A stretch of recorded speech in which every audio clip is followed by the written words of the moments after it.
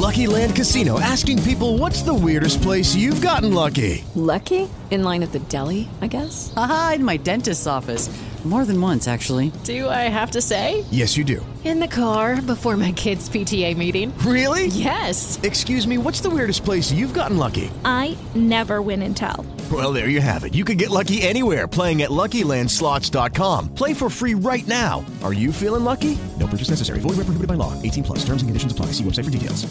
Hello, it is Ryan, and we could all use an extra bright spot in our day, couldn't we? Just to make up for things like sitting in traffic, doing the dishes, counting your steps, you know, all the mundane stuff. That is why I'm such a big fan of Chumba Casino. Chumba Casino has all your favorite social casino-style games that you can play for free anytime, anywhere with daily bonuses. That should brighten your day a little. Actually, a lot. So sign up now at ChumbaCasino.com. That's ChumbaCasino.com. No purchase necessary. VGW Group. Void where prohibited by law. See terms and conditions. 18 plus.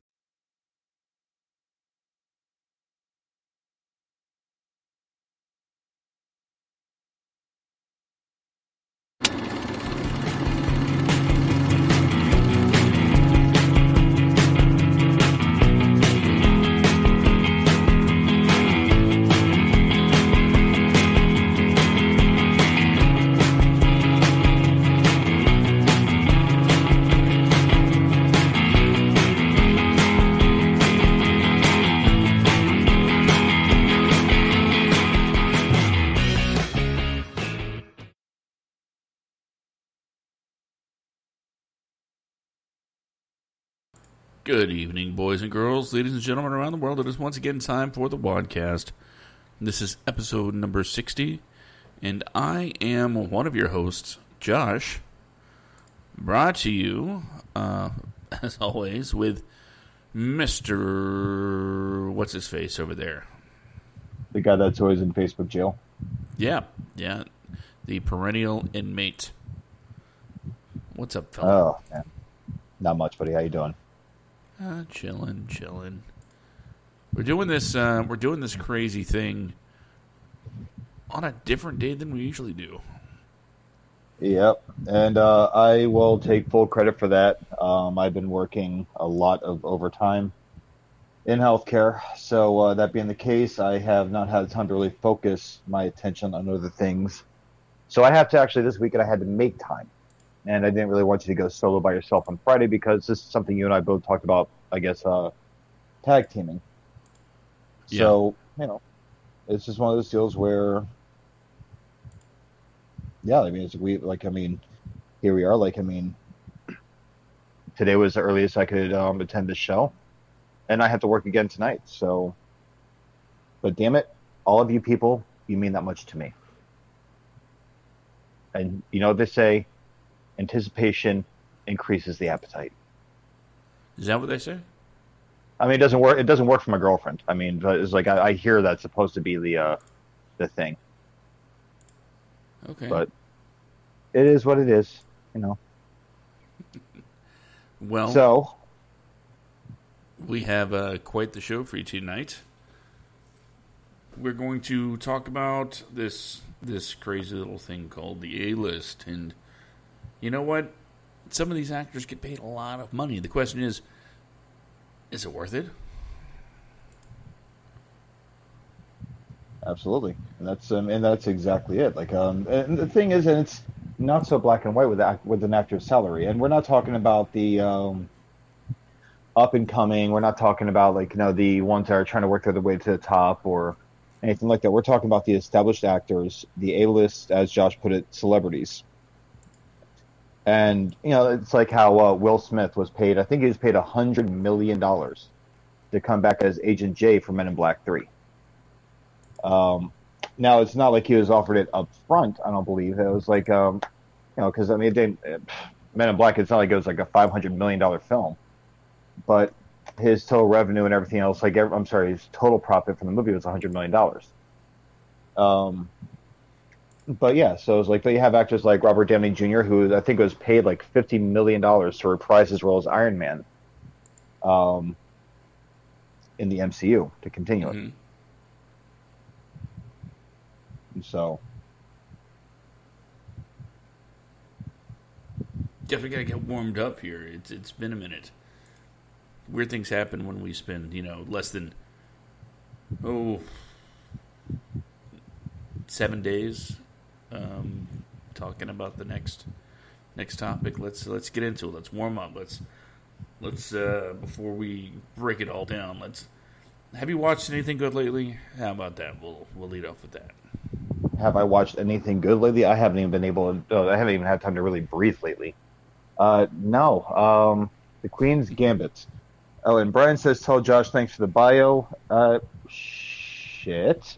Brian, I have my bio. I'll shoot it over to you right now, buddy. See, I've been busy, man. That's just that is how insane my last 3 weeks have been. Oh man. But yeah, so it's just been I guess the Queen's Gambit. It took me 3 weeks to watch all 7 episodes, but I finally wrapped it this past week. Okay. And I didn't expect much of the Queen's Gambit. As much as I love playing chess, I adore that game.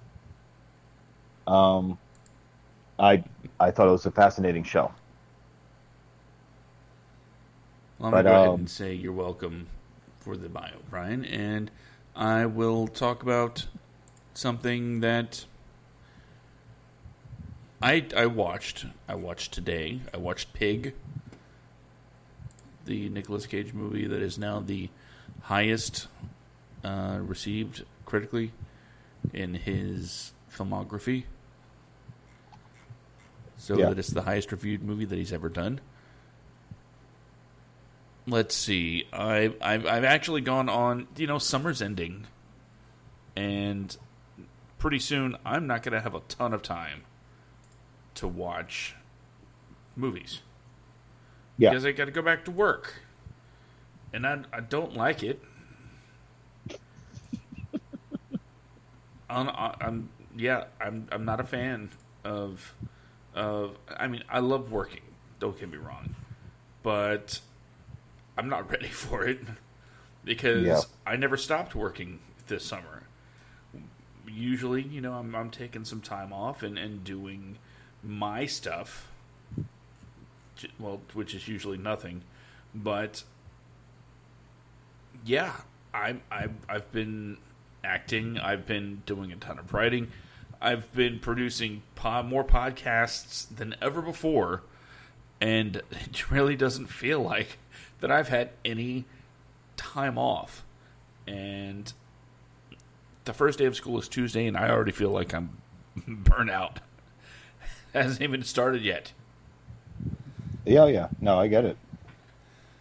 But, so over the last few days, I've been trying to squeeze in as many films as I could to keep up with the momentum of my New Year's resolution to average one movie per day for the year. And I watched Pig. I watched both of the new Jumanji movies. I watched The Suicide Squad. I watched Nobody. I watched The Hitman's Wife's Bodyguard. And I watched Spiral. I think I watched The Forever Purge a few days ago. Spiral. You know what? I watched Spiral a little while back, and it just, I couldn't do it. Could not do it. Did you see what I posted about it in the movie addiction group? No.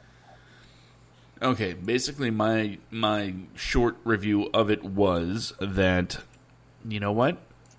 It was a solid story with a lot of cringe, and Chris Rock's face when he tries to when he's thinking about something, like connecting the dots is absolutely hilarious, although unintentionally.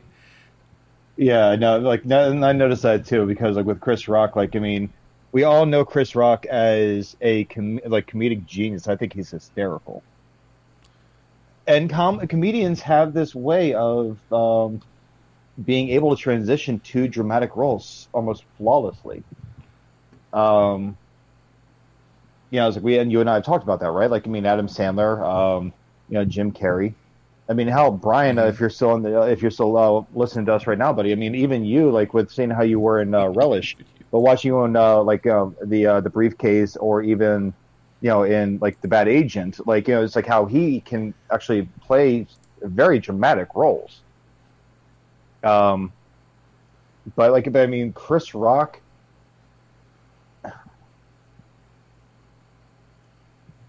I don't. I said his face, like. I don't even know how to describe it, because it was hysterical, but it wasn't meant to be hysterical. Very true. Very true. Here we go. And Brian, real quick, so I'm shooting you my bio right now, buddy. I laughed every time. Sorry. That's not to say that his performance was bad, because there was that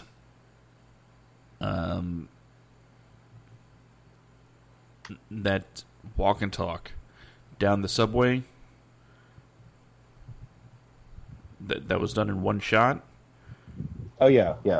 That was amazing.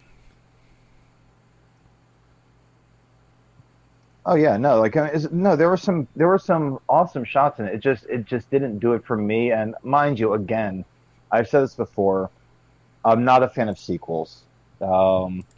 I'm barely a fan of TV shows that have more than one season.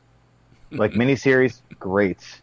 Love miniseries. Invest in time. Why? Well, I mean, if it's a new show, it's one of those deals where, it's a gamble, because at the rate that shows get canceled, I mean, I remember the last time I got heartbroken by a show, and people make fun of me for this, but it was from the Terminator TV show, the Sarah Connor Chronicles, because I was really into that show, and the cliffhanger was John Connor shooting off into the future, and I'm thinking, oh my God, that's amazing! Like, we're going to see what John Connor is like in the future, or whatever. And no, never saw that. Never got any kind of closure from that one. I feel the same about My Name Is Earl. Oh yeah, that one too. Yeah, we never found out. Like, we were supposed to find out, like, the baby have answers, but they never came. It's hilarious, though. It's a terrible, especially when you spend so much time investing into a bunch of characters, and then they just yank the show away. But as far as Spiral goes, I will put it out there that the ending is, I thought it was so pitch perfect. It was so eloquent. I liked it a lot. Everything else was kind of, it's what it is. It's a detective / Saw movie, whatever. Are we going to spoil the ending? No, because I think it's still fairly new enough to where we shouldn't have to break it down, especially when that's not what tonight's episode's about. We okay. Should talk about, though, that, as you said before, Chris Rock is a star. Yep. Nice transition. Thank you. And when it comes to something like Spiral, let's see. I'm just going to go ahead and look up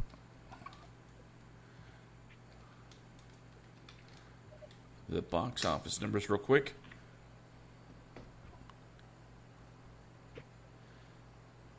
It has a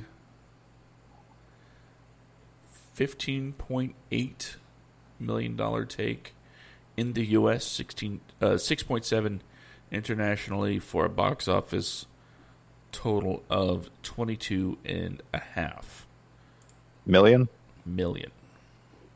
What was the budget on it? Let's see.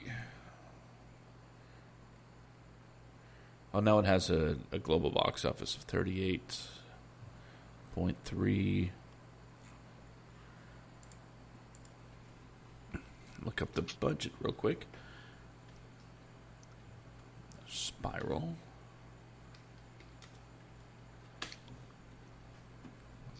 Doing research. Budget $20 million, so it made its money back. Barely. Barely. It wasn't exactly a box office success. It was kind of like a box office. Oh, okay. Well, I got a scratch off for $20, and I won. I won 20. Like I won $30. So they really won like $10 there. But I mean, the thing is, like, I mean, mind you, Saw. I'm conflicted because with Saw, and I know this is not the point of the of our episode tonight, but with Saw, the one that cost the least to make should have been the only one because it was the best one. Everything after that to me was just torture porn. I like horror films and I don't mind gore, but I mean, honestly, like the story was all there in Saw 1. At the very least, I should have stopped it after Saw 3, and then that. And I've said that before on the show, and I'll always stick by that. But either way, yeah. So, does it say anything about Chris Rock's salary? Because I can't imagine it being like a very high salary, especially since he produced it. He did a lot to make that happen. I would imagine that he would sacrifice a large chunk of what he would get paid just to make that movie a possibility.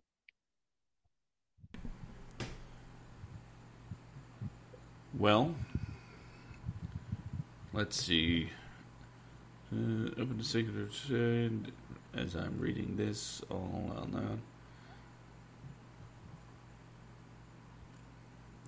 I'm not really seeing anything for his money. But again, he, if I'm not mistaken, he's the one that produced it. Basically got it made, and I imagine he took most of his money off the back end. Yeah. Now, Sam Jackson, on the other hand. This guy is the second highest grossing actor, as far as his films go. It seems like when he shows up, you're pretty much guaranteed to make some money, right? Well, everyone just wants to hear him yell. It's fair. But he also winds up in a lot of things that you'd never expect to see him in. Oh, yeah. Yeah, no, I mean, he's in quite a few really good movies. I mean, he's in, and honestly, I've got to say, his brief appearance in Deep Blue Sea, where you think he's going to be like the brains that's going to save everybody, and then, out of nowhere, he did. But even like in the other guys, he got paid a decent amount of money for the other guys, and him and The Rock both. And they were in it for all of just really the opening scenes of it before they jumped off the building to their death. But no, there's a lot of reasons. The more I looked into things this past the past week, with the time I had, there are reasons as to why actors are paid, like the top level actors are paid so much money. There's multiple reasons. The biggest one is pretty much there are a lot of people that are willing to pay them that much. They want them in their projects. Whether it's a commercial or whatever else. Well, that's an interesting thing to bring up because, yeah, actors get paid a lot of money for, top celebrities get paid a lot of money for things like commercials as well as, of course, movies and TV shows. And the number one reason, I think, to pay somebody that kind of money is to get eyes on your project, right? Yeah. Now, it doesn't always necessarily turn into ticket sales. Especially if you're a commercial, you're not exactly, quantifying their part the way you would, say, a film. You would hope for an uptick in business, but it's hardly a one-to-one between the two things. Now, The funny thing is, I have here a list of the highest grossing movies of all time. Right? Okay. And you would think the highest grossing movies would have the biggest stars. I mean, right? Now, are you talking about highest grossing movies as far as like made the most, or made the most in comparison to their budget? Made the most. Okay. So, number one, because they happen to reclaim their title with another re-release, Avatar.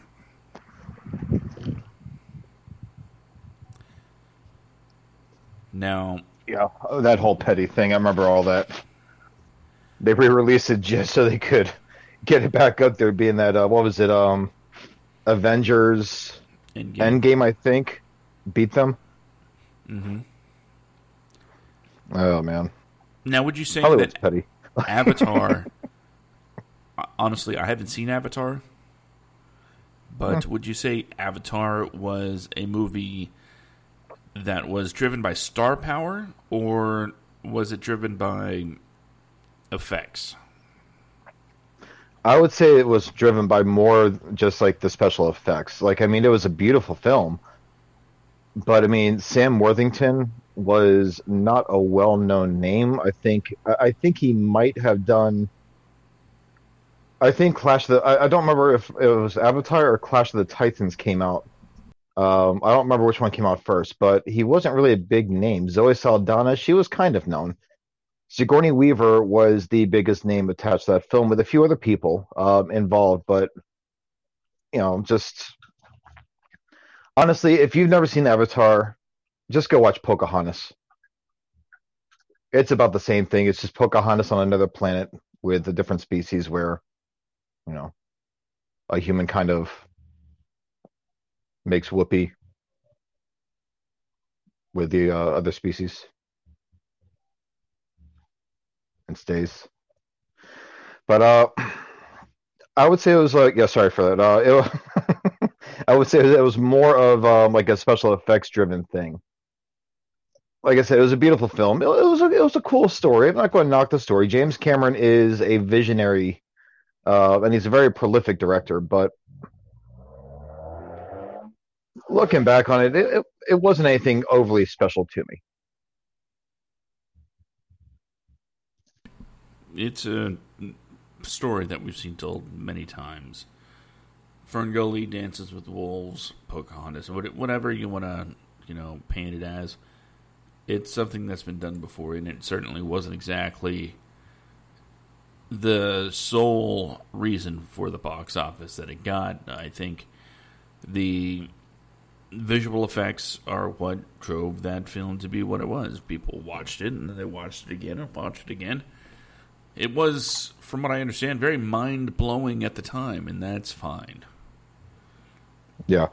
I think the biggest name attached to it was probably James Cameron. People wanted to see a James Cameron visual spectacular, especially after, coming off of what, Titanic was before that? Think so. Probably. I think I'm not too sure. Titanic was what, like 97, 98, I think. Something like that. Avatar was 2010 or 11. 2009? Is that when it came out? Yeah, 2009. My lord. It cracks me up. Like Stephen Lang. First off, I love Stephen Lang. That man is straight up talent right there. I adore that man's acting. And between Avatar, Don't Breathe, I mean, I think he's fantastic. But what cracks me up is there was an interview recently where he says, like, oh, yeah, I wept when I read the Avatar 5 script. We're like, well, it's like, Mr. Cameron, could you please stop writing out your movies and just start making them?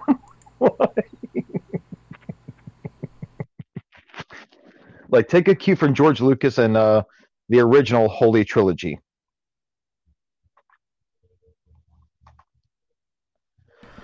And make 3 of them and tell people you have more? Yeah, just lie. Yeah, I've got everything planned out. Star Wars comes out. Hey, do you have any more of these movies? Yeah, I got at least 2 more, maybe 5 more. Really? Can we get them made? I'm sure we could make the next couple, no problem. But the next ones, they're so technologically advanced. I'm not sure if we can really do it. So I'm gonna need another box of wine. I mean, another 15 years, and we'll get around to episode 1. And then we'll need about 10 more years after we wrap up part 3. Oh wait, okay, 10 years later. Oh, Disney is okay. You mean I don't have to pretend I already wrote these anymore? Oh man. So number 2 on the highest grossing films of all time is, of course, Avengers Endgame. And the difference between the 2 movies at number 1 and number 2 is so small that you can imagine Endgame's going to take the record once again once they find any sort of excuse at all to re-release it. But the biggest difference between Avatar and Endgame is Avengers Endgame, did have a ton of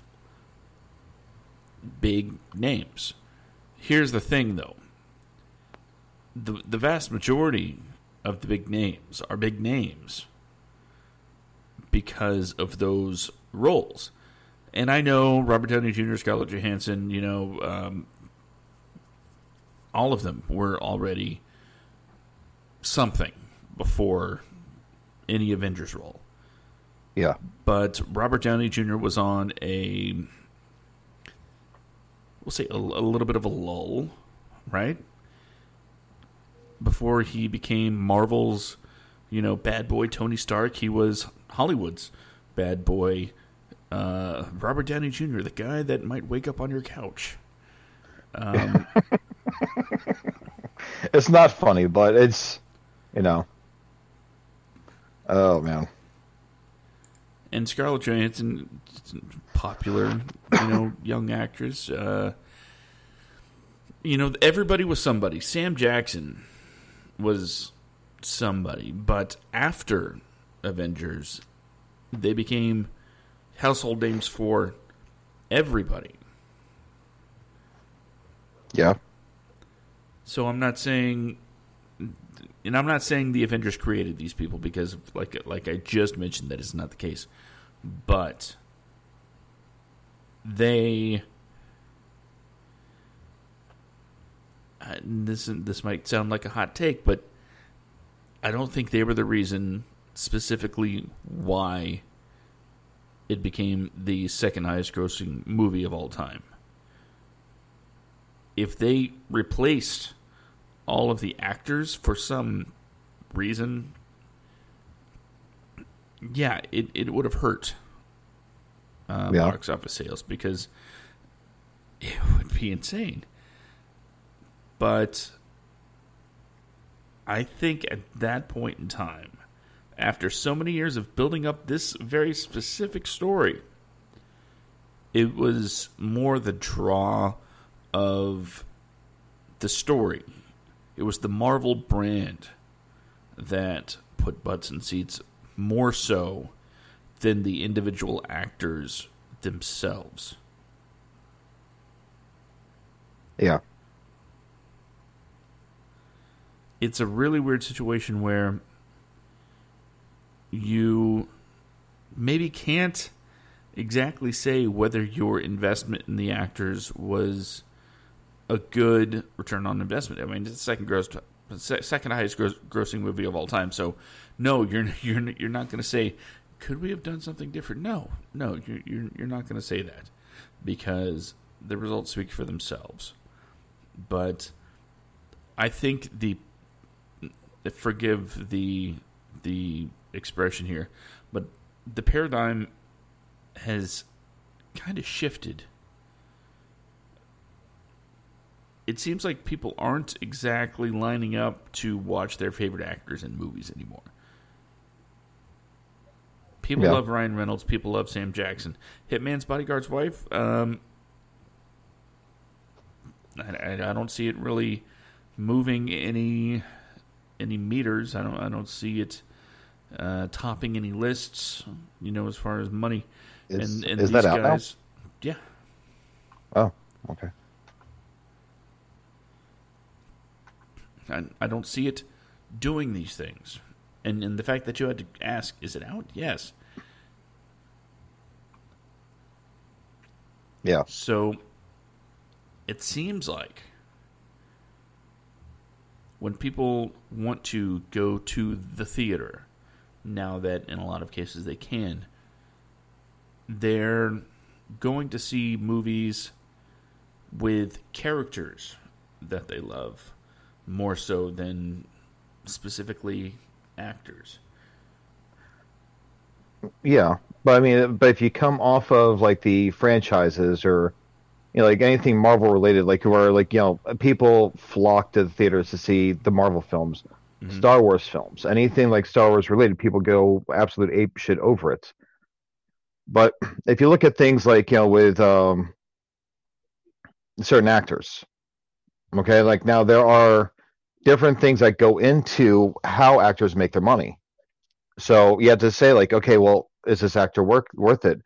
Jack Nicholson made a killing through his contractual deals, and that's another part that people don't think of. Contracts and negotiations. Jack Nicholson, when he played the Joker, negotiated with the studio for, I forget how much he made up front or during production to play the role. $6 million. But was it $6 million? But he also negotiated top billing, which is why you see his name before Michael Keaton's name on the posters. But then he also had a percentage of the not just the gross, but with the merchandising. So he made a killing through his pay and involvement in Batman 1989 through that alone.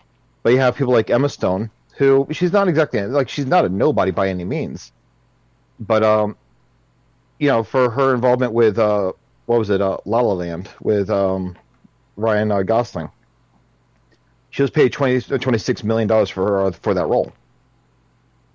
That's a pretty big thing.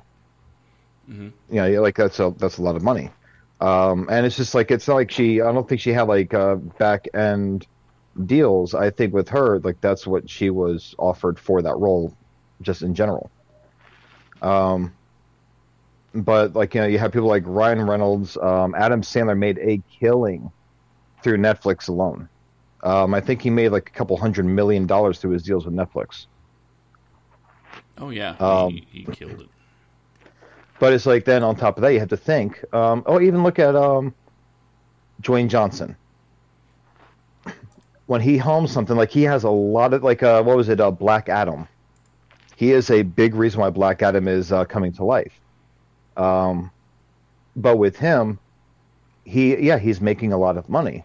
But there's also lots of checks that he has to write out as well. And then on top of that, when these people make so much money, there's also they're in a higher tax bracket as well. So what they're making isn't exactly what they're making. They're making a percentage of that because a chunk of it's going to the to Uncle Sam. But you have a lot of people what was the one I was looking at earlier? I think it was Arnold Schwarzenegger in Terminator 3. I think what do you call it? He got paid. I have the notes here. 29.25 million dollars for a pay or play fee, which he would make regardless of whether or not the movie was made. It's a pretty damn good deal. Hey, we can't make the movie. I won't be back. Okay, Arnold, here's your $29 million. You're missing $250,000. Oh, here you go, Arnold. Thank you. He just like walks out and, but you have a lot of these people, like, they make a lot of money. Does it say who the highest, is it The Rock that made the most money? The Rock is currently the highest paid actor in Hollywood. Oh, steadily paid. Okay. Yeah, because I mean, like, well, some of it with Will Smith earlier. Because I remember. Oh, go ahead. Now, if you look at the stream, you'll see him. Maybe if he shows up, we'll get some of that. So. No, but with Will Smith with Men in Black 3, because of his negotiations and everything else, his performance-based pay for Men in Black 3, he ended up getting like $100 million of its overall gross, which I think I wrote down was $624 million. So I mean, like that's. So I mean, like going back to the question though, are these actors worth it? Like, well, I mean, Will Smith didn't get paid nearly that much for Men in Black 1. No. And Will Smith, I mean, like as he got older, more experienced, and more seasoned, he started taking on more challenging roles. I think his first big breakout, like big screen role, was Independence Day, if I'm not mistaken. Which then led into Men in Black, Wild Wild West, and he started getting more and more things. To where now he can pretty much just like say what he wants to make. You don't question Will Smith's contract you negotiated, but he's going to tell you what he requires. But when it comes to the highest earning actors for like singular roles, a lot of this comes from movies that were made, several years ago, before the Marvel thing really started taking over, before franchises became the top of the box office, pretty much. Before the highest grossing films of all time were all... I mean, let's face it.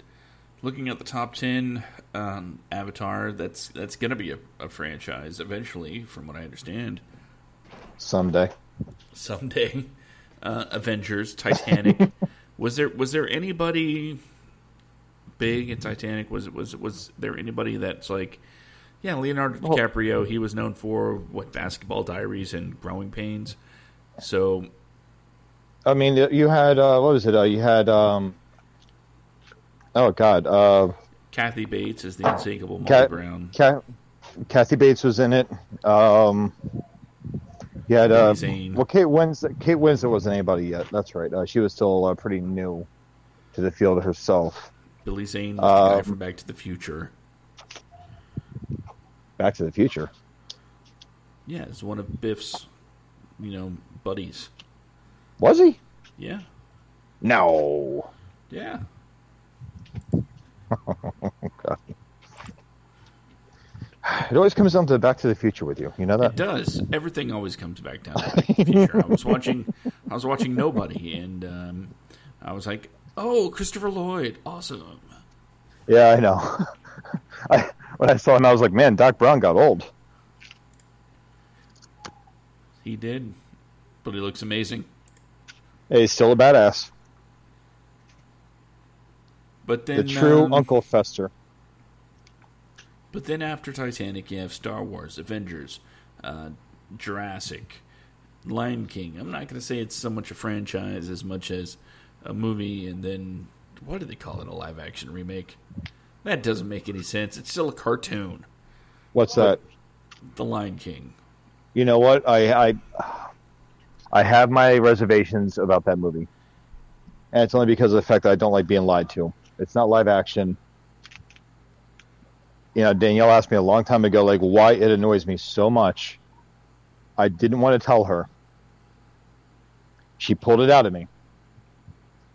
And I told her, I was like, because I know it's not live action. She's like, well, they look real. I mean, they look pretty good. Like, it looks like it's live action. I'm like, it looks, but there's one thing, aside from them speaking English and moving their mouths in ways that are unnatural, there's one big thing to me that tells me that it's not trained animals doing this. She's like, what's that? I was like, there's no buttholes or genitalia.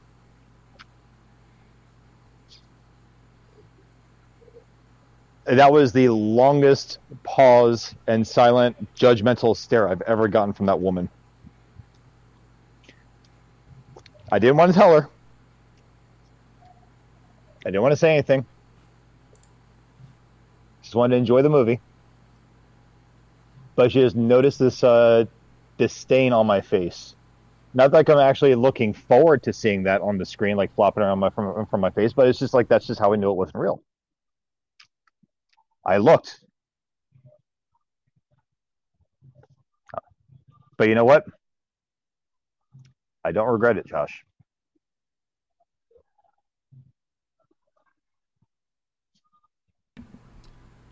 I do believe I'm doing a pretty good reproduction of the look on her face right now.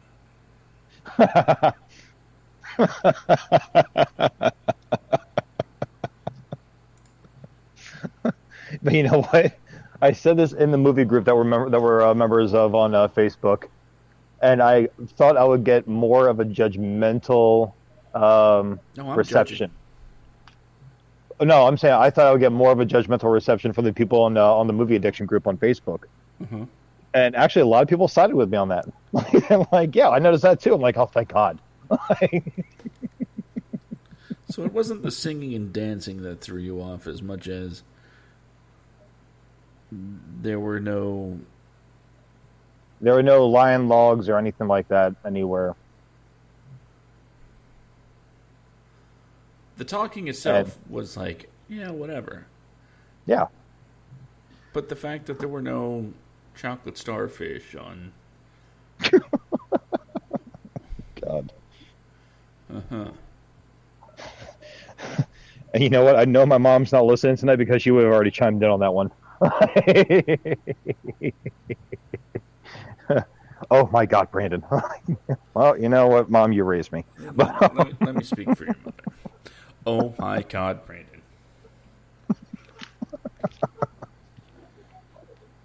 You know what? I don't regret any of my thoughts or views or even saying that. I've had a long 2.5 weeks right now. I'm blowing off steam in the most fun way I can think of outside of writing. I'm just glad that we can't get thrown into Facebook jail for this show. No, but anyway. Fun fact, I am still under restriction right now. I'm on probation from Facebook jail. I cannot post anything live.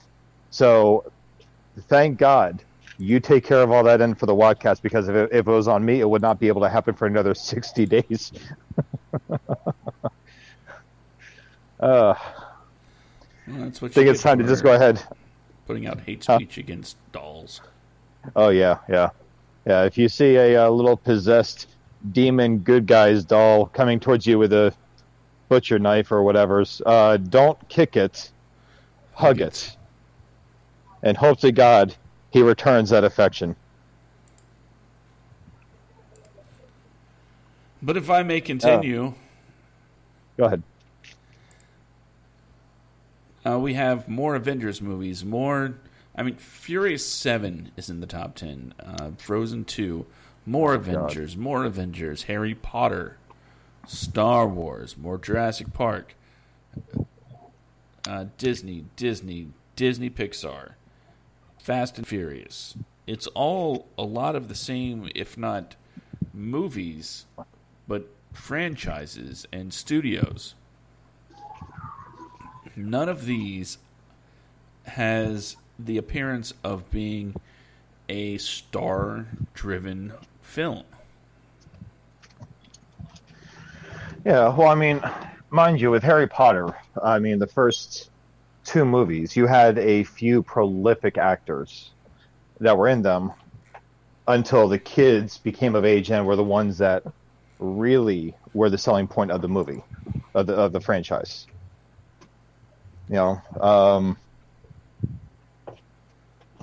what's his face? Kid that played Harry Potter. Well, I can't say kid because he's like a grown ass man now, but Daniel Radcliffe. That's it. These kids were nobodies. They didn't have anything to their name. They had the ones that did. They didn't have much because they were kids.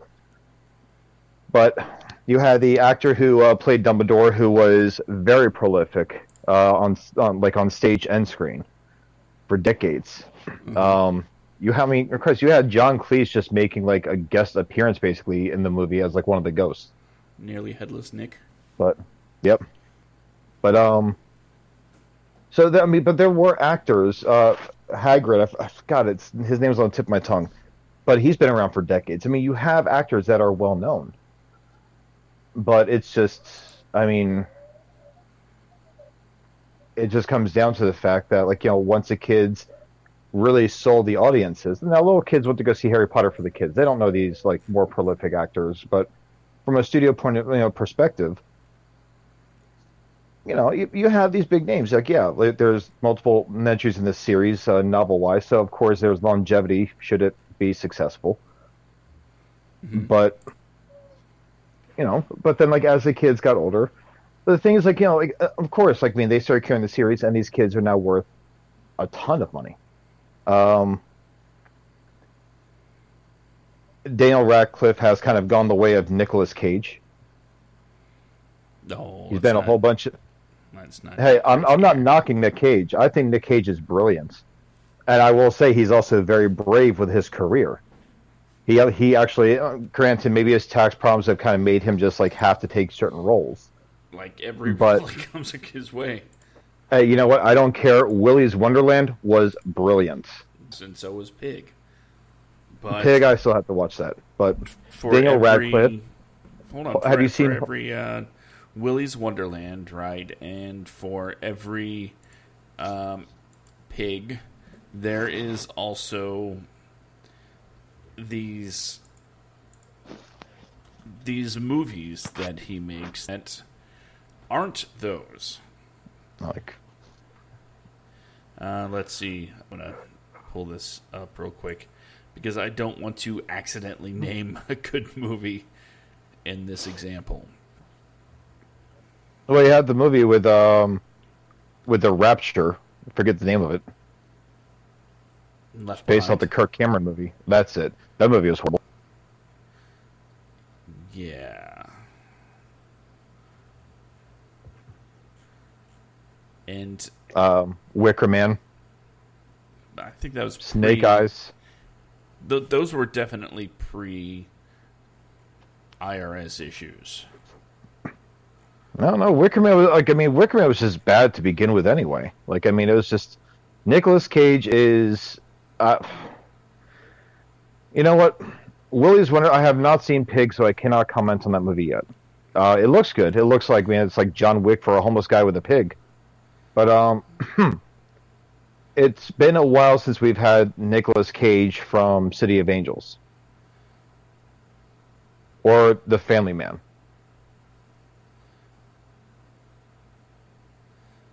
Let's see.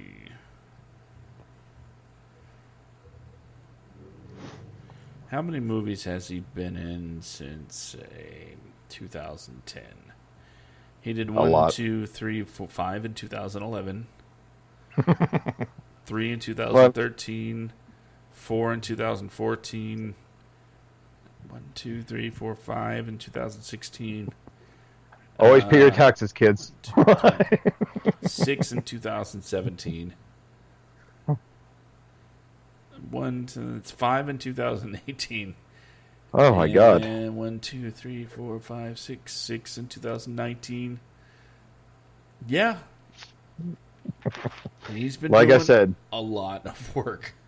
Like I said, kids, always pay your taxes.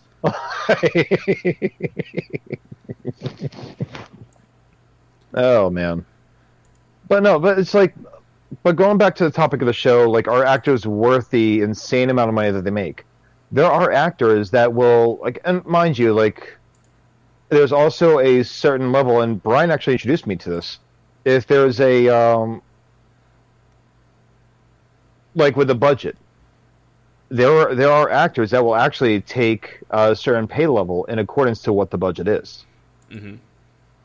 I mean, there are like, I think, what was that movie? Waiting, with Ryan Reynolds, Justin Long, and Dane Cook, and all those actors. A lot of them took a severe pay cuts to be in that movie because the budget for that movie was not that much. It wasn't exactly like a shoestring budget, but I think it was like around it was well below $10 million. It was a fairly low budget feature length film.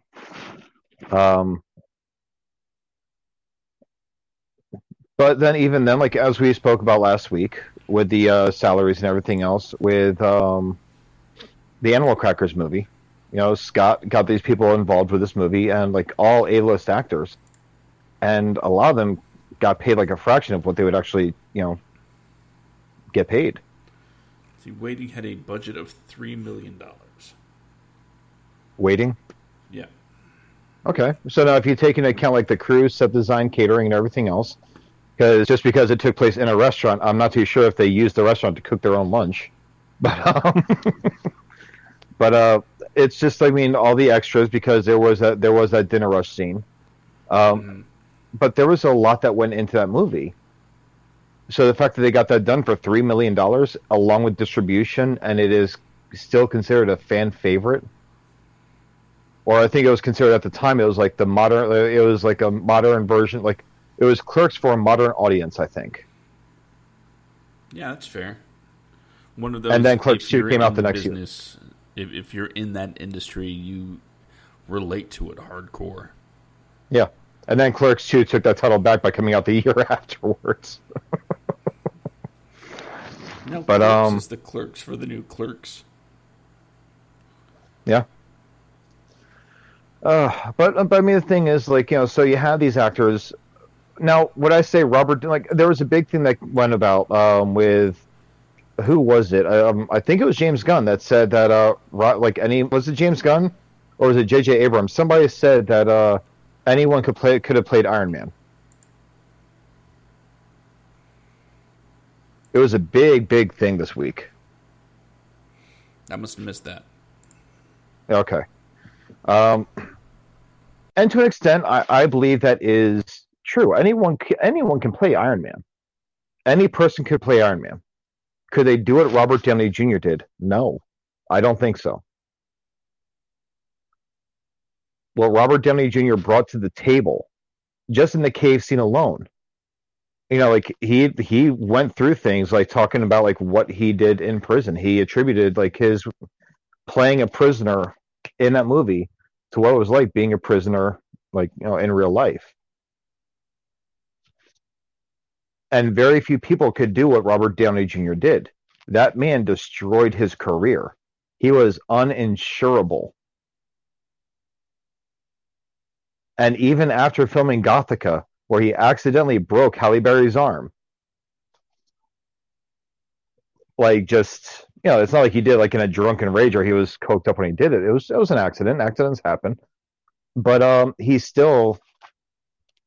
career was still like not where it could have been. So that right there could have ruined him. But he played Iron Man and Tony Stark, and he just Phoenix Rise, basically. Like, I mean, it was like rose from the ashes of a dead career. Like, he just completely went above and beyond. So is he worth the money that Disney wanted to throw at him to reprise his role as Iron Man when he was already out of contract?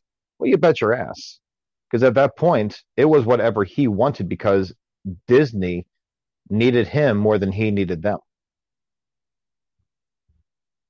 Like, his career was already relaunched. But at the same time, just because Robert Downey Jr. is in a movie doesn't mean it's going to sell tickets. No, just because Robert Downey Jr. is in the movie doesn't mean it's going to sell tickets. But Iron Man was in the movie. Robert Downey Jr. made a character that was never, like, I guess kind of at one point was a popular character way back when, but in recent decades was kind of like just like a side character somewhere. He took that character, and because of how he portrayed, both Tony Stark and Iron Man, he made that character like the main face of the MCU, all the way up until the point where Tony Stark sacrificed at the end of Endgame. Spoilers: he dies. Had people in theaters in tears. Like, me and Danielle came out of that movie theater, and she was staring at me, crying and everything else, and it looked like I dumped her in the middle of the movie.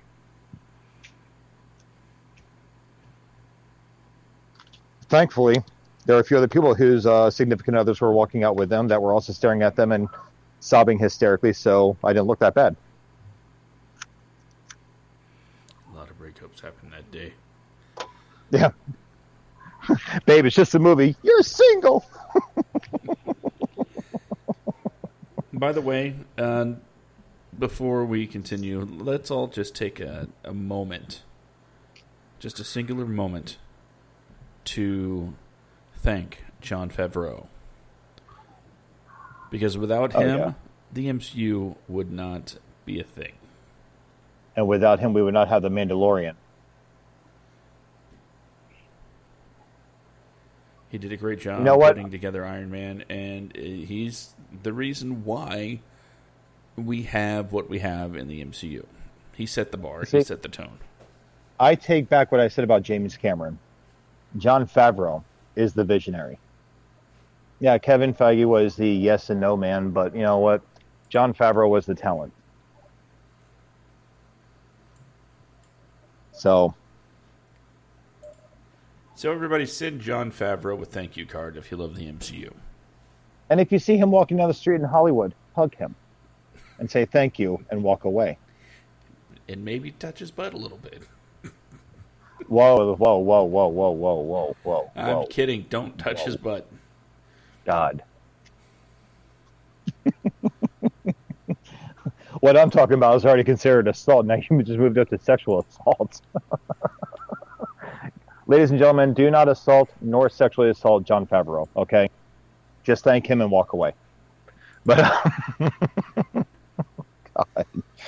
Oh, man. But to go back to the question, the argument at hand, people paid money to see Robert Downey Jr. as Iron Man. Yep. But that doesn't mean that people are going to pay money to see Robert Downey Jr. as anything else. Well, yeah, look at, what was it? Doolittle? Yeah, Doolittle. That movie flopped.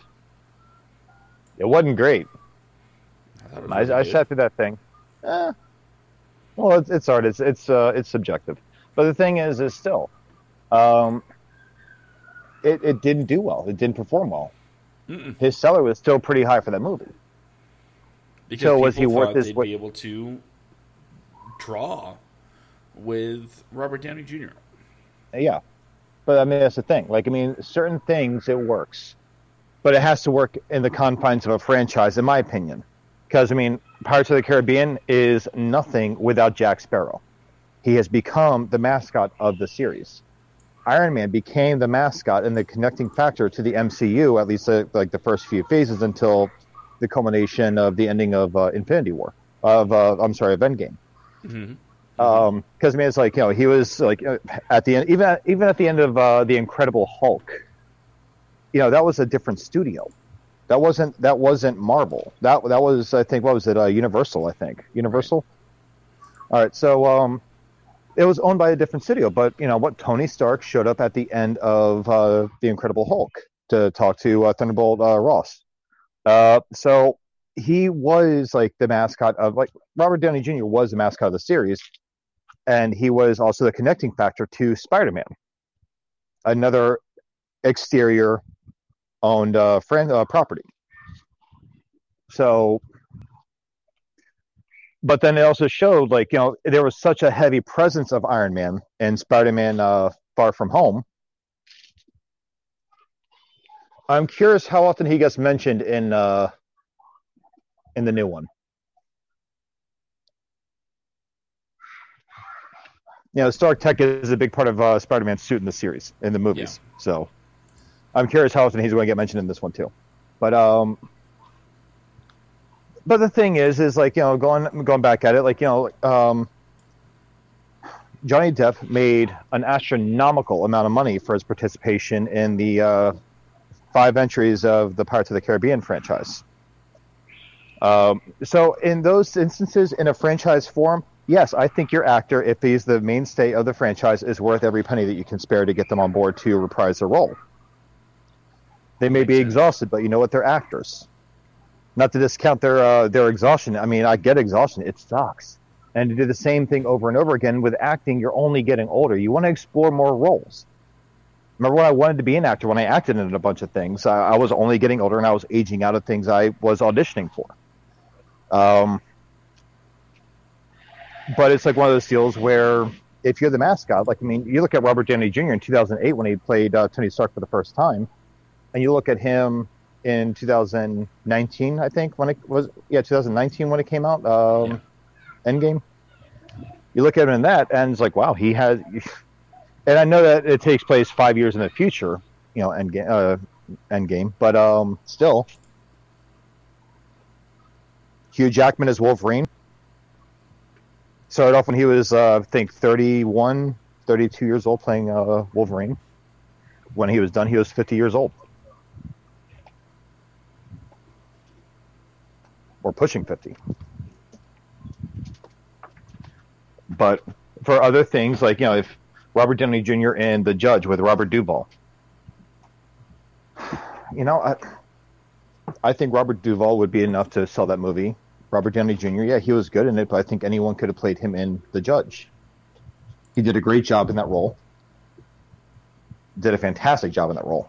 I don't think it'd be the same without him, but I think anyone could play that character.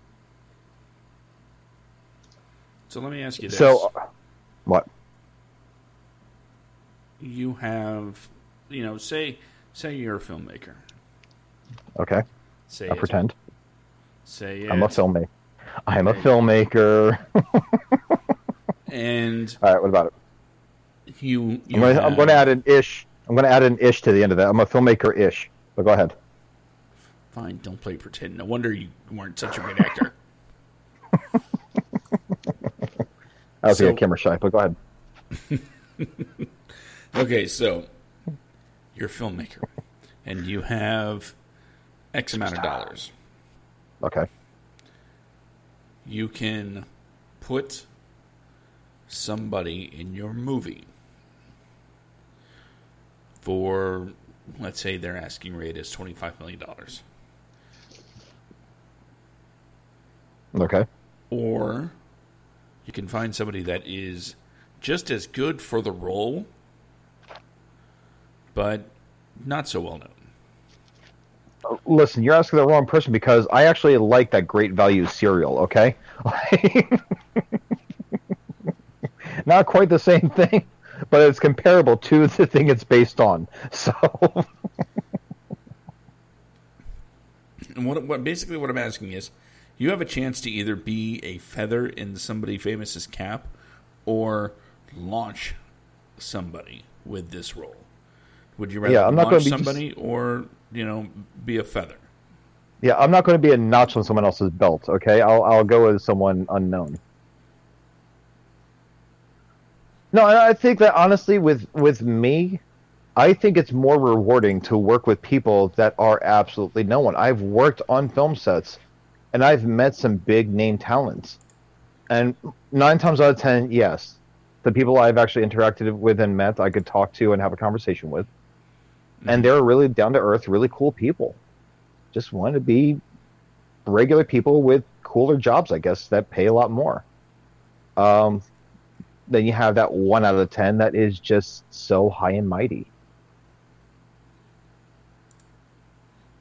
I would rather work with, and like even then, like there's a lot of A-list talent that would rather work with new directors. They like working with new directors because they're usually much more open to suggestions from the actors. So, well, I guess that answers that question then, doesn't it? I guess it does. Yeah, it's just to me, it's more. I don't think that actors are worth tens of millions of dollars for a single movie that is not intended to be a franchise. I don't think it's worth it. I don't see the point behind it. Like I honestly, I do not see how some movies are made that cost millions of dollars. I mean, you have Waiting that costs $3 million. It kind of stands the test of time. It like the message still transfers onto today. You know, with like customer service, how horrible some people are to waiters and bartenders. You know, that relationship that you have in restaurants. I used to be a waiter. I remember what that was like. I used to bartend. I remember what that was like. But it's just one of those deals where that still holds up today from what I see in that industry. Clerks 2. Those movies, Clerks 2, I think, cost like $4 million to make. If that's. But it still holds up. Now, I can understand movies costing like a few $1 million to make now, but I cannot understand a big budget movie that takes place in pretty much like maybe 1 or 2 locations just because you have to get these big name actors. Like directors, sure, I get it. Directors, you have prolific directors, you have prolific actors, editors, composing, all that stuff. But there are some movies that there's a lot of movies that I've watched that I'm thinking, you know, I don't see why this should cost so much money. Knives Out, I love Knives Out. I thought it was amazing. I don't see how it costs anywhere near as much as it did to make, outside of actors' fees.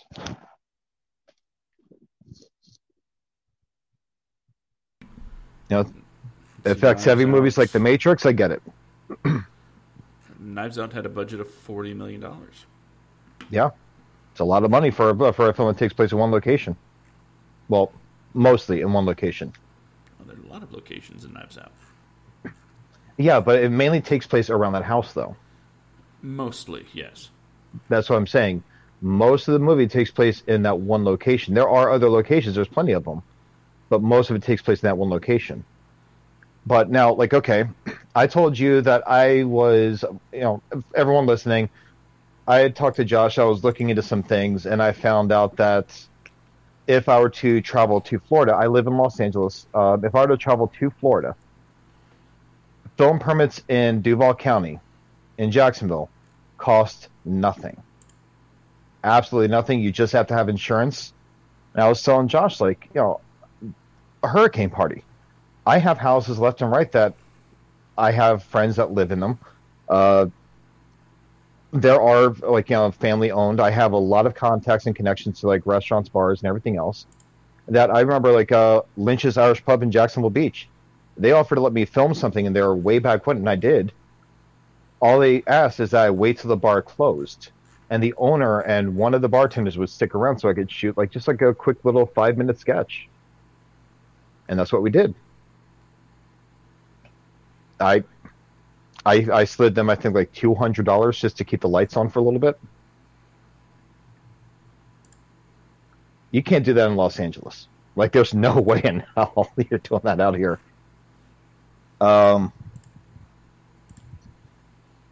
yeah, it's just, it was, you know, so it was like going down to a place like Florida, like, you know, like, I think also location has a large part to do with it. Like, you know, how much are actors getting paid? Like, what's the concept? Avatar, I get why Avatar costs so much damn money. First off, that is James Cameron's, you know, baby. It's his, you know, I don't know how realistic a franchise is ever going to be, considering the fact that, you know, James Cameron is getting older.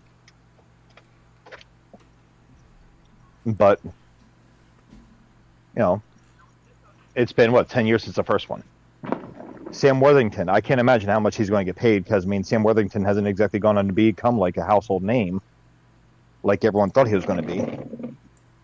Since the first Avatar, 10 years? Yeah. 12 he's done a couple things, but he's not like a household name. He's not like a big A-list, like, hardcore celebrity. He was in a couple things: Clash of the Titans, Wrath of the Titans, Man on the Ledge, Terminator, Salvation. But he hasn't really, like, the first Avatar, but he hasn't really been in really all that much of, like, I guess, when it comes to big budget box office releases. Mm-hmm. So.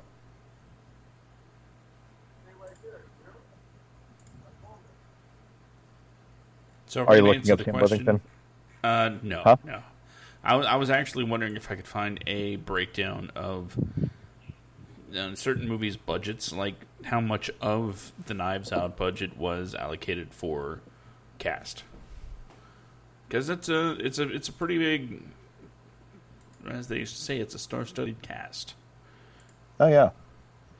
Because you got Daniel Craig, you got Chris Evans, Ana de Armas, Jamie Lee Curtis, Yep. Michael Shannon, Don Johnson, Toni Collette, Christopher I forgot Plummer. Don Johnson was in.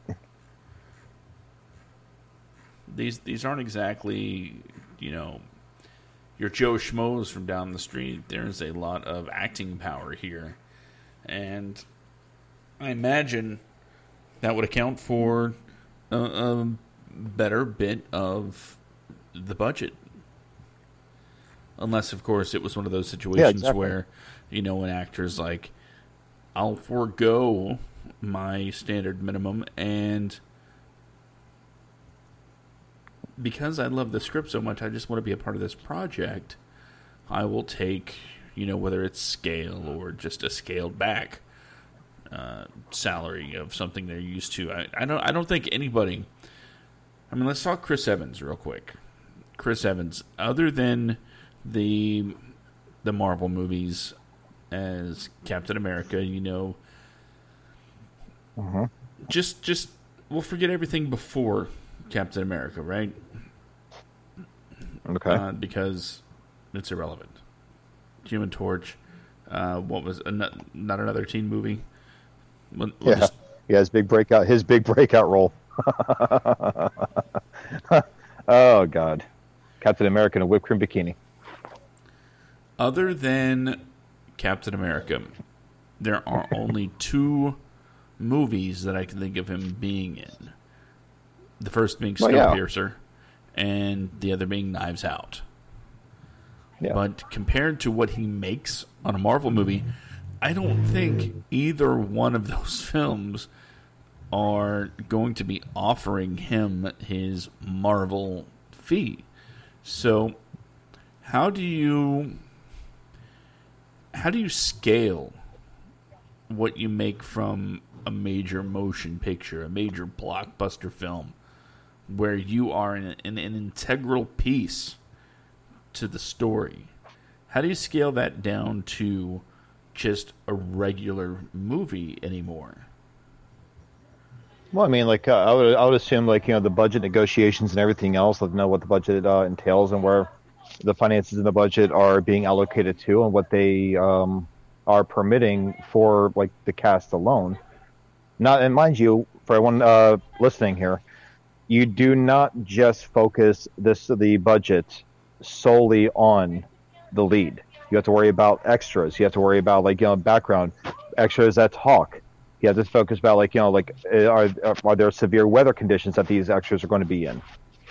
Everything is a line item per person.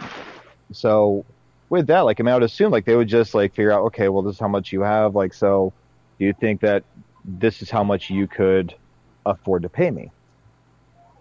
And then, okay, you can't pay me that much, so how about I cut my salary down to this, and in return, maybe I can just have 5% off of the overall gross of the film. Mm-hmm. There's ample ways to negotiate that. There's tons of ways. Like, I mean, it's like, So, I mean, those are things I would imagine would be things that you would have to say to someone like Chris Evans, Robert Downey Jr., Johnny Depp, all of them. Because, mind you, Johnny Depp was also in the two Kevin Smith entries from his podcast brand with Tusk and, Yoga Hosers. So he was that inspector. He returned as his character that he was in 21 Jump Street for 22 Jump Street. So, No. It was 21 Jump Street, right? Like that's when he made his reappearance when he was killed. 21 Jump Street. He didn't get paid that much for that role either. So yeah, spoiler from like a 2011 movie. But if you have not watched Jump Street in the last 10 years, I'm sorry. But I was about to watch it. Damn you. If anything, it's like a very, very small part, and well, it's not like he was barely in the movie. He was in the movie. He was there throughout the movie. You just didn't know it was him. But yeah, like I would imagine, like the negotiations is a huge part because again, Jack Nicholson, $6 million for Batman 1989, but because of his agreements for the gross and for merchandising, he walked away with like $50 million for that role. Right. So I believe that still comes down to, like, to this day, I believe that even comes down to like DVD sales. So if I'm not mistaken, he still makes money off that movie today. Not much, but some. But yeah, like, I mean, you had, like, what was it, with Scream? You had a whole bunch of no-names outside of Neve Campbell and a handful of other people, Drew Barrymore, who was used to sell the movie. They used the hell out of Drew Barrymore to promote the movie. Oh, yeah. She was in it for like 5 minutes.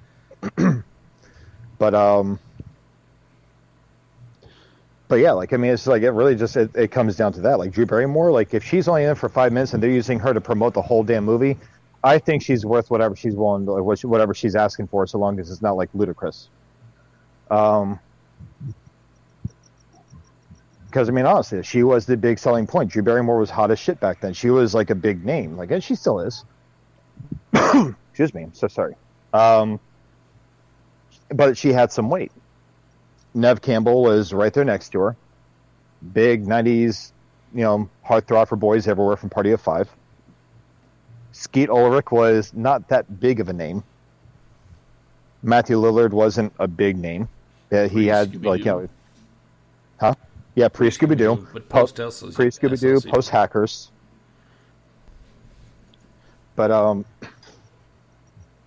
yeah, I mean, it's like, that's really what I would imagine. Like, and that's, now, if the actor is negotiating in any format, if he or she's negotiating with gross, merchandising, whatever, and they walk away with like tens of millions of dollars, you know what? Go them. Yes, they're worth every ounce of that because they negotiated that.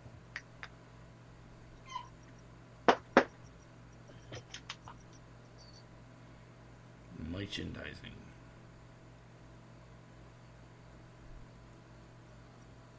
But yeah, I mean, so my answer to our very much danced around question for the episode is yes, I think actors are worth it. In a franchise, they're worth what they are offered. Especially someone like, again, like Robert Downey Jr., Johnny Depp, Keanu Reeves.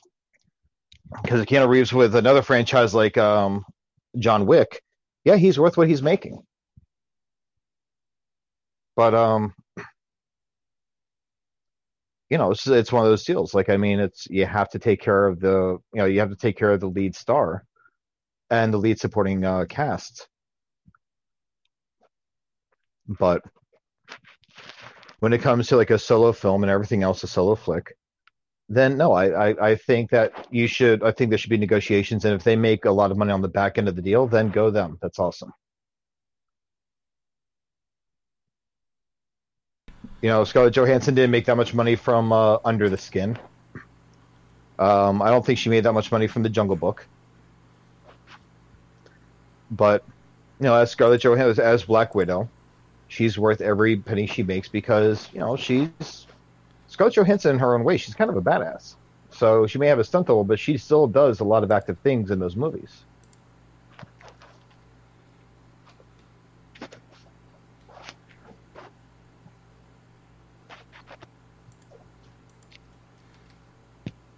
So I think what we learned here today is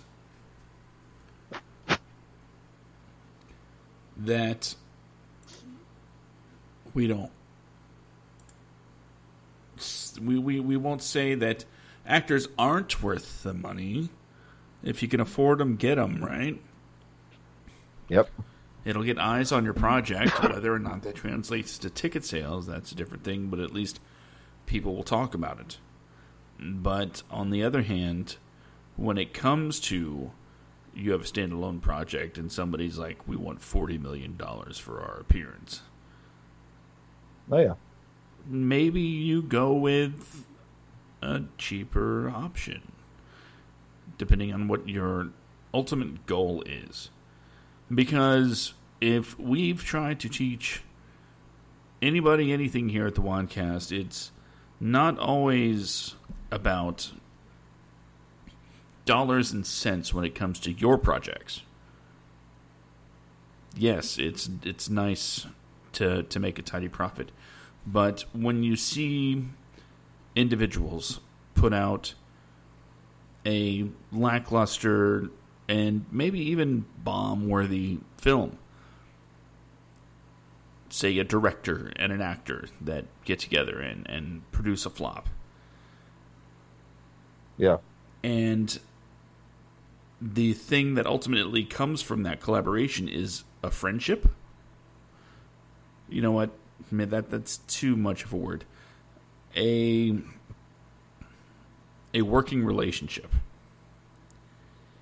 And you have two people that are now willing, they're networked, and they're like, let's do something, except let's do something good this time. And that could be a signifier for future success and ultimately the big win in the long run. Because I can't imagine, especially when it comes to directing, that there are a lot of directors that, you know, make their first movie and it's a huge hit, right? But we'll say Judd Apatow. I think this is a good example. Judd Apatow. Maybe not the biggest hit ever when he started directing. But you know what? Connections were made, right? Oh, yeah. No, absolutely. But I think, like, you know, and again, that's how the industry works, though.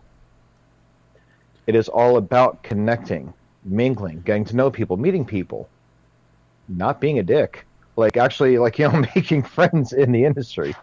That's how jobs are created. That's how jobs are furthered. Good. You said it better than I could because I'm tired. Now I'm right there with you. And like I said, I got to go back to work tonight. But no, it's like the thing is you go to events. Like, okay, we have our project in a film festival right now. The film festival will be taking place in September. Whether or not I am... Whether or not, like, our project is a winner, I still intend to go to this film festival. Like, I'm still going to attend it. Mm-hmm. I'm still going to shake hands, meet people, say hi. If it's going to be held someplace public, I've got to look back. I've got to look it back up and see if it's going to be held a place where people can actually go and attend this awards ceremony. Because I believe that you and I are still in the running with this, correct? Yeah, we haven't been disqualified yet. Yay! So, and we'll find out, like, if we even make anything on the 16th. But so I know that the actual, like, contest itself takes place in the ceremony of it takes place in September, and it's here in Hollywood. So I will gladly go to this and meet people, say hi. You know, that is how we have our bad agent, Simon. That's how we have Brian. Mark met him at a festival, and Mark recommended him to me. Mm-hmm. And here we are 2 years later, trying to get this up off the ground as an actual, like, you know, whatever. But divulge way too much information right now. But either way, like, that is how... Huh? Nothing. Yeah. Call me Tom Holland. But no, it's like the thing is like it's all about mingling. It's all about shaking hands, making friendships, just like getting to know other people. Like I'm very thankful for everyone I've met in the industry. I mean, some people have not really been haven't really had a whole lot of substance, but they were great lessons. You and I know one very well. Mm-hmm. But then other people have been great sources to have. And that's how everything works. I mean, once you get those connections, then you can get those people that normally have very, very high salaries and get them to do it for not as much as that. So, but either way, so I think that we have definitely covered a lot of ground here, despite our trailing off periodically. That's what we do. I know. So it's like a bunch of Alzheimer's patients just like having a conversation most of our episodes. Oh, that could be. I don't feel bad about that. No, it's not. No, it's not. Well, then why don't you tell everybody where to find you on social media so they can respond to that Alzheimer's comment? So you can. Well, that was convenient.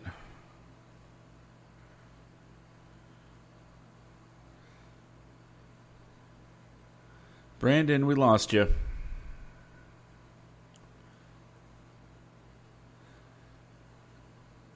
Okay, well, here I am. Yeah, there you are. Somehow my phone turned off. No, but no, you can find me on Instagram on bjacksman82. You can also find the Wadcast on Instagram at the Wadcast. It's a black picture with a white banner that says Wadcast in it. I don't use my Twitter. I'm horrible at Twitter. But when I do use the Twitter once a year, it is, I think, You Can't Ground Me? I think that's what it is. I'm not too sure. But that's pretty much it. My Facebook is my Facebook. You'll see me sharing our stuff, so that's my Facebook page. I don't really accept many friend requests. I've got lots of them pending. But, yeah, that's where you can find me. Josh, how about you?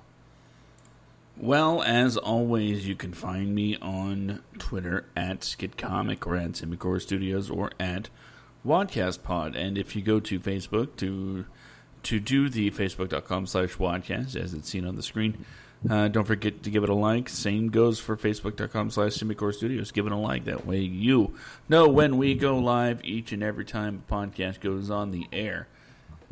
If you want to wear some stuff with logos on it from us, there's the address right there on the screen, tpublic.com/user/Simicore.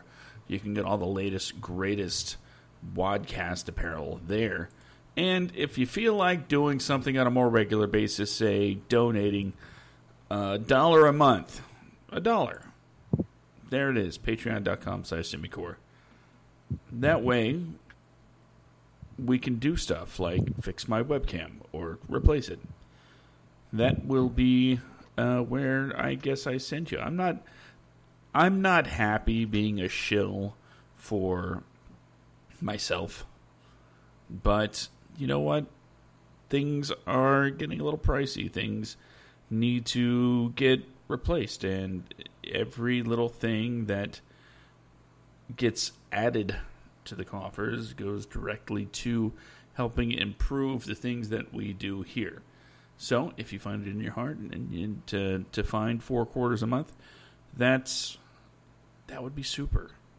And there are, of course, other options for more with varying tiers of rewards programs, I guess. But it's all there on the Patreon page if you want to give it an old look-see. In the meantime, I guess this has been the Wadcast, Writers, Actors, Director Podcast, episode number 60. We've done it 60 times now, Brandon. Yes, we have, Josh. So with that, I will send us out with our final thoughts. There it is, right there, final thoughts. Remember, boys and girls, the only thing standing between you and your dreams is you. The only thing left to do is to do it. If you're a writer, write your thing. If you're an actor, go out and act. Go to Craigslist, find an acting job. Doesn't matter how big or small. You're not going to start off making hundreds or tens of millions of dollars. Sometimes you just got to show up and make $10 for a day. But at least you're getting on your way. You're pursuing the thing that you love. The only way to fail is to never do it. Otherwise, the future is wide open. The only thing you have to do is get off your butt and go get it. Once again, everybody, thank you for joining us this week on the Wadcast. I've been Josh. That's Brandon. I hope everybody has a wonderful week, and hopefully we'll be back at our usual time, Friday, 10 p.m. Eastern, 7 p.m. Pacific, right here on the Wadcast Facebook page. Good night.